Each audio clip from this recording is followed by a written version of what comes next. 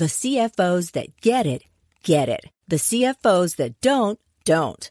Let's talk about the CFO, the Chief Financial Officer. There are two kinds of CFOs. One who's struggling to keep up, spreadsheets everywhere, manual processes. It takes weeks to close the books. The other kind is on top of their game. Automated reports, inventory, commerce, and HR flow into the financial model seamlessly. NetSuite is everything you need to grow, all in one place. That's why NetSuite is the #1 cloud financial system, used by over 28,000 growing businesses. 93% of businesses increased their visibility and control after upgrading to NetSuite. Head to netsuite.com/C-Suite for a special one-of-a-kind financing offer. That's netsuite.com/C-Suite. netsuite.com/C-Suite. This is Profit from the Inside with Joel Block. Strategies to give your business the inside track. And now, here's your host, Joel Block. Did you ever wonder what it would be like to rub elbows with some of the musical elite in this country, to play, jam, and just do what you love doing with some of the best in the business, rising to the level of some of those people? Well, listen, welcome, Harold Payne. Share with us some of the experiences that you've had and how you've taken the inside track and gotten to the top of this business where you have. Nice to meet you. Thank you very much. Nice to be here. Appreciate Thanks very it. much. Yes, I started making my living as a musician and songwriter, performer when I was 20 years old. And then many decades later, still going strong. And fortunately, it gets better every year. I started off the typical thing, playing in bands and then solo and clubs and every imaginable venue. And then started evolving as a songwriter, and then I started getting songs recorded by other artists. And once that started to happen, then one thing led to another, and I started writing songs for some of the top people in the business, and I really enjoyed it. And then I also came to the realization that the performing was a big part of what I wanted to do. And well, let's kind of dig into what it is that you do. So, a lot of people have probably never heard of you, and they may be surprised to find out some of your accomplishments, which isn't all that uncommon, by the way, in your business, where people do all sorts of fabulous things that most of us have never heard of until we heard of them, and then we recognize immediately what they are. So, so you mostly do singing, songwriting. Give us a little background. Right. I like to say I'm under the radar, but over the moon. And I always wanted to have a constituency of people, audience, clients, whatever, that could support me doing what I love to do.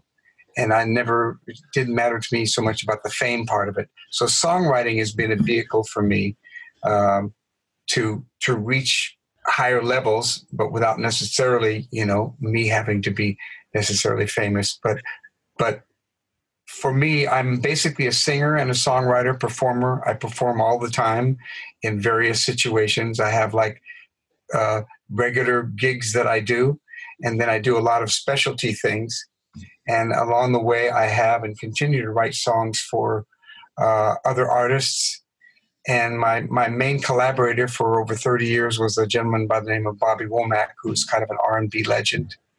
And we did a lot of projects together, and I've written for everybody from Peter, Paul, and Mary and the Kingston Trio to Snoop Dogg. So when you write for them, I mean, what happens? I mean, do you sit there and you kind of work with them, or you just turn over the papers and say, here's some stuff, go ahead and make music for it? Or, I mean, how does that process happen? It happens in a lot of different ways. And many times you don't meet the people that you write these songs for. In my case, I started getting songs recorded just by people who heard things. And in the earlier days, it was a little more mom and pop getting songs out there. but and it was word of mouth. And then when I hooked up with Bobby Womack, he was kind of a legend in the R&B world and looked up to by a lot of people around the world, because he started off, he wrote It's All Over Now for the Rolling Stones and got known in England. And he wrote Breezin' for George Benson. And then we started writing together through a magical set of circumstances. And then I started getting calls from people because they saw my name on these songs.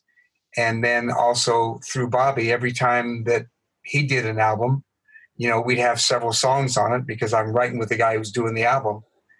And then it evolved into other artists, Leon Russell or Bobby's good friend, Ron Wood from the Stones. And we'd work on projects like that. And sometimes you create songs specifically for someone and it's an inside track, and you're kind of commissioned or hired to do it. And sometimes you're hoping that a song will get recorded and you're pitching it in various ways. So you've kind of, the name that you've made for yourself is really as a custom song producer, not so much for commercial applications, but a lot of times for private applications. And you also do this thing that you refer to as improvisational singing. I mean, some kind of a recapping. So you do a couple of unusual things. You've kind of taken the great skills that you have and you've kind of gone in a different direction, which, by the way, I think is something that people who get on the inside track frequently figure out ways to take a left turn when other people are not figuring that out. So tell us a little bit about some of this other stuff that you do, because it's quite fascinating. I've seen you do it. It's very, very extraordinary. Custom songs and recap. Tell us about those two things. Okay. The custom song thing really came out of me doing improv. It came from me really forgetting other people's lyrics and started coming up with my own. And then I was playing in a club where there's a lot of birthdays. So instead of singing happy birthday 80 times a night, I started just making up little jingles, and it evolved into people saying, hey, can you come over and do this event and do a song for so-and-so? And I started doing custom songs. And a custom song is basically where someone gives me material about someone, and then I go and perform it. And oftentimes I go to maybe New York or Chicago to do one song at a high-end corporate or private event, and I'll do what I call a featured moment or a pinnacle moment or a crowning moment, where it's kind of everything for that event comes together, and you roast and toast somebody. Or in some cases, I may do a song where I do 2 to 4 lines about each of the VIPs there, and then a song about maybe one of the jobs that is involved with that company. And then I'll do also improv. And there are various kinds of improv that I do. Some that I do as kind of a shtick when I'm doing a concert or a performance somewhere. I'll take a title from the audience and make up a song on the spot. Well, listen, one of the things that's really fun about this, I mean, so, a business leader or a wealthy person, they will hire you to fly across the country to sing one song for 5 minutes or less and just kind of make that the highlight of their party. I mean, think about what that says about what you've accomplished, that they would do that. I mean, you obviously are at the top of the game. So how did it happen? How did people start to hear you? How did you create the word of mouth, the buzz that has enabled that even to happen? Well, part of it, just doing it a lot and then doing events. And I think the door opener for me was I did a YPO event, Young Presidents Organization, and they have this thing called a 49er. When someone turns 49, they evolve into the World's President Organization. And so someone had seen me do a custom song at a country club for someone's birthday. And they said, we've got 4 guys that are going to be going on the 49ers. And I want, this would be perfect. Can you do a song about each one of them? And I couldn't get a hold of this guy. And we were like 3 or 4 days before. And I finally got a hold of him in his car. And I'm transcribing his information about each one of these guys. And on top of it, I knew that this was a moment for me because it was in the business world. So I had to bail out of a gig and pay somebody more than I was going to get to do that gig because I knew this was an important one. And that connection there's someone there who hired me for their wedding reception, where I did a song about how they met, another song about a welcoming to everybody there and aggregate groups, and then another song about how she was having a hard time getting along with his kids. It was more of a hip hop type of a thing. So, and it just so happened that Mindy Weiss, who's a all-star event planner in Beverly Hills, was the person that put this on. So she saw me do this tour de force presentation of 3 custom songs. And she said, I've been looking for somebody like you. And that was kind of my door opening in that world. Well, I hear a couple things. One is you made an investment in building this business. You gave up a gig, you had to pay the differential to make that gig happen. You went and whatever. So that was one thing. So you made a significant investment. But one of the things that I can't help but chuckle in the performing business, whether you're a speaker, a musician like you are, a lot of times people say, "Listen, come do my gig for free, and you'll get exposure." We joke in our business that exposure, you can die from too much exposure. That. Exactly. But I will tell you something. What is clear and obvious to me, if you're mediocre or below, exposure is not necessarily a great thing. But if you're an all-star, you don't need a lot of exposure. 1 or 2 or 3 exposures, and you're off and running. And that obviously is what happened to you. Obviously, you were spectacular. They saw it, and they said, "You know what? We want that guy." And then every time you go, you bounce around, and more referrals come. So exposure is a great mechanism if you're excellent and above. If you're mediocre and below, probably not. You're going to have to figure out some other methodologies, right? In that story you're talking about exposure. One of my favorite stories. It's a little bit like that. It was a famous violin player went to play for somebody like the Vanderbilts or somebody, and they said, "What is your fee?" And it said, "Well, it's $15,000." And she said, "Well, that's fine, but we don't want you associating with the guests after the performance." And he said, "Well, then it's $10,000." So just the idea of she was being so hoity-toity, and and he didn't want to be doing that. But anyway, I didn't relate, but somehow it reminded me of that story. I don't know. To me, it feels like if I don't have the ability to network with the attendees, which is where more money comes from, because I always think that Yes. Lots more opportunity comes from the networking. I would have charged more in your friend's case, not less. So he looked at the networking as a burden. I look at it as a privilege, because as a privilege, it's an opportunity to do more business with people who hopefully like what I have to say and like what I do. So yeah, it was more the fact that she was saying like he wasn't. I know.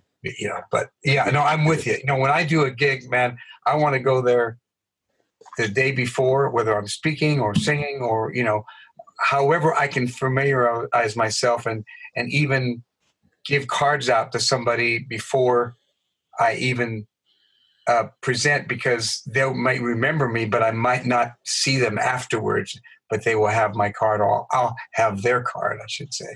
Yeah. Yeah. Well, listen, there's 2 philosophies about that. One is you want to get their card so you can stay in touch with them, and they want to have your card so that when their need arises, they can call you. So both sides. So tell me a little bit about, we talk a lot about disruption. I having spent a lot of years in venture capital, I'm always concerned about disruption. You're in a business where there's been huge amounts of disruption. Spotify has disrupted the whole royalty system, the way that music gets played on the radio and everything. It's all changed. What are you seeing in the world that's changed? What do you notice as significant disruption. And let's talk about maybe some ways that people, not only in music and the arts, but also in other businesses, can deal with that. Well, specifically in my world, and intellectual property, and not only in mine but in other worlds, of course, has been slipping. And to me, one of the disruption-proof things that I've done is go back to what they did when the noblemen hired the Beethovens and Mozarts of the world personally to their own private castle or whatever. So the custom song thing for me, when you write a song, you try to get it to somebody, and then maybe they'll record it, and then maybe a couple of years later you get paid for it. But when you do a custom song, it's still singing and songwriting and performing for me, but yet I'm being paid directly for it and right away. And I make a lot more money doing a custom song, one or two custom songs, than I do playing a whole night, because it's a special art, and it's something that I have been doing and cultivating for a long time. So that is one of the areas for me. And also the idea of having a diversified portfolio, because I see it as a personal challenge to say, okay, this is, drum machines and loops, and people are using this in live performances. By being able to play solo, I can always, that's one disruption-proof aspect, is I don't have to rely on something else. And I'm not a bass player only that can't perform solo. So those are some of the things that and how that. So there's pros and cons to some of these things. So the custom music thing, you have a certain expertise. I love to talk about expertise, that money follows expertise. The better expert you are, the more money you make. So if you're just a basic whatever, not a lot of money there. But as you become highly specialized in things, like you're specialized in what you do, that should be paid out to you in more money, which it sounds like it is. Mm-hmm. But what people would say is, but you don't get any leverage. The leverage comes from having one song that gets downloaded 1 million times on Spotify or played or however. Mm-hmm. So you don't get that. So you have to, instead of having that revenue stream, you have to build other revenue streams that supplement that. So you must have some strategy that we've talked about this before, but see, you do custom songs, you do playing, you do these recaps, and you've got a lot of different ways that you make money, and it's a little bit outside of what some of the traditional ways that people make money are in the music business. But you've got a formula that's working for you, and that actually is really something that's awesome. Thank you. It's a combination, because I do have revenue streams from mailbox money, if you will, from songwriting. I still make a chunk, a part of my income comes from songwriting of songs that I've written for other people, and continue to do from either albums or movies or sync licenses or that sort of thing. And that's one of the areas in the music business, and like in any business, where it changes from one thing to another. In the music business, it changed from people getting songs directly to other people to companies saying, no, we're going to keep it all in house. And so now it's sync licenses for TV shows and movies is one avenue where people can get in. So it's always changing, and I like to keep up with whatever the next thing is and keep it diversified, so I can have something in my arsenal. Do you have a story of any favorite custom deal you ever did? I mean, where somebody either a really high profile or really fun asked you to do something, and anything great ever happened? Yeah, a couple things. One was I was asked by Mindy Weiss to do a song for Regis Philbin's 80th birthday. Oh, Regis? Yeah, and so I was really excited about it, and then the person who was hosting the event, at the last minute, I sent the lyrics, because sometimes I do that in advance, and sometimes it's hard for someone to understand how it will fit because there's a symbiotic relationship between the music and the lyrics. And so she wasn't sure, and she wanted us to be a success. So she said, through the agent, she said, "I'm sorry, but I'm going to pay you, but we can't take a chance on this," or something to that effect. So what I did, and this was the day before, so I said, well, I don't want to have created this song and not record it and give it to them, so I can at least say I did a song for Regis Philbin. So, and it bothered me that, and so I went in that morning, early at 8:00 in the morning, and to a studio and recorded the song, and I sent an MP3 of it to the Mindy Weiss, and so I just said, I'm just doing this because I wanted to know that I did a good job and that it wasn't the song that was the problem. So I get the call about 1:00 that the gig was back on, that she said, because she knew that armed with that she'd get it. So she got it, and I showed up, and Jimmy Kimmel was there in the front row, and I have a recording of it, and Jimmy Kimmel's and Regis Philbin goes to Jimmy Kimmel, "Yeah, I know what you should do." And Jimmy goes, "Yeah, have him do it on the show." And I said, "I'm ready," but it hasn't happened yet. It didn't. That didn't happen. Well, I'll work on that for you. Thank you. I appreciate it. So I also did one for the guy that owns the Cheesecake Factory, and there was an incident about that where I did a little added value. I made up a song. It wasn't part of the deal, but I just wrote a little jingle that used all the flavors of the cheesecake. Oh, yeah? And they loved it, and they ended up being involved in another event because of that, because of the added value. And so recently there's a guy named in the financial world, his name is Ken Moelis. He owns Ken Moelis and Company. He's got 19 offices around the world. I did his 50th birthday. They flew me to New York to do that event. And then this last month, he flew 40-something people to the Italian Riviera on a cruise. Unfortunately, they hired me after there was no more room. So I wrote it, and then we had someone put a video that corresponded with it. And he was a big Springsteen fan, so I made it kind of Springsteen-ish. So those are, and Bobby Womack and I did a custom song for Ron Wood from the Stones. So those are some of the bigger fun ones that I've done. It sounds like you've had a lot of fun and you've done a lot of cool things. So tell us a little bit, where do you network? Where do you, where do you hang out? Where does your business come from? Well, I'm always performing in kind of, nice venues. For me, it's like the analogy is people like Joan Rivers that had the Ye Little Club in LA, little hole in the wall place where she'd go and try out new material.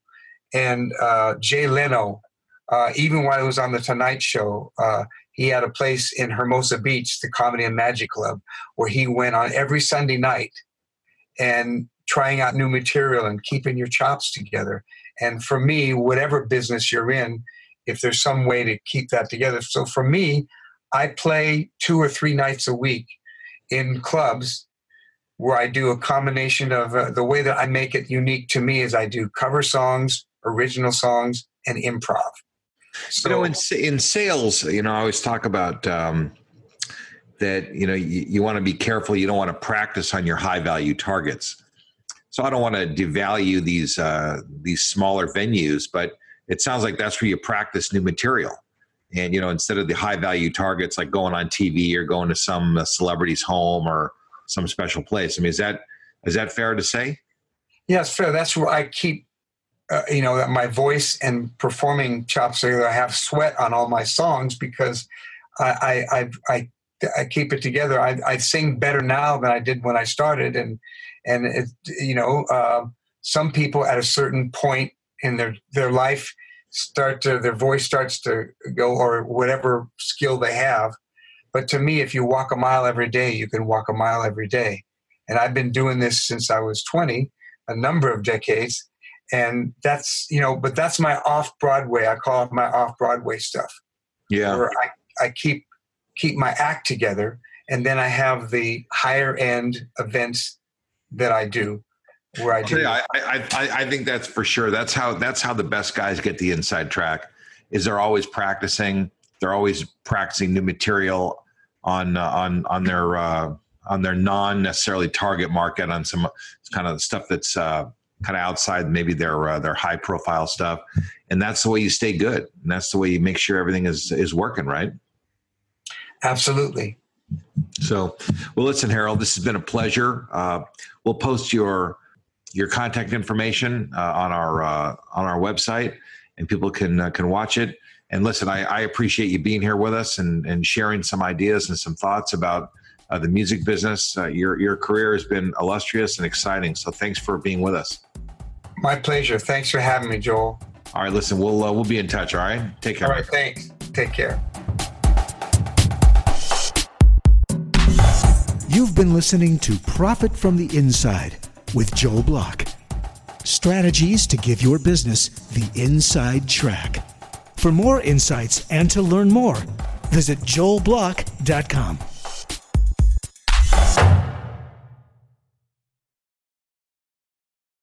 Produced by Audavita Studios. Connect your voice to the world.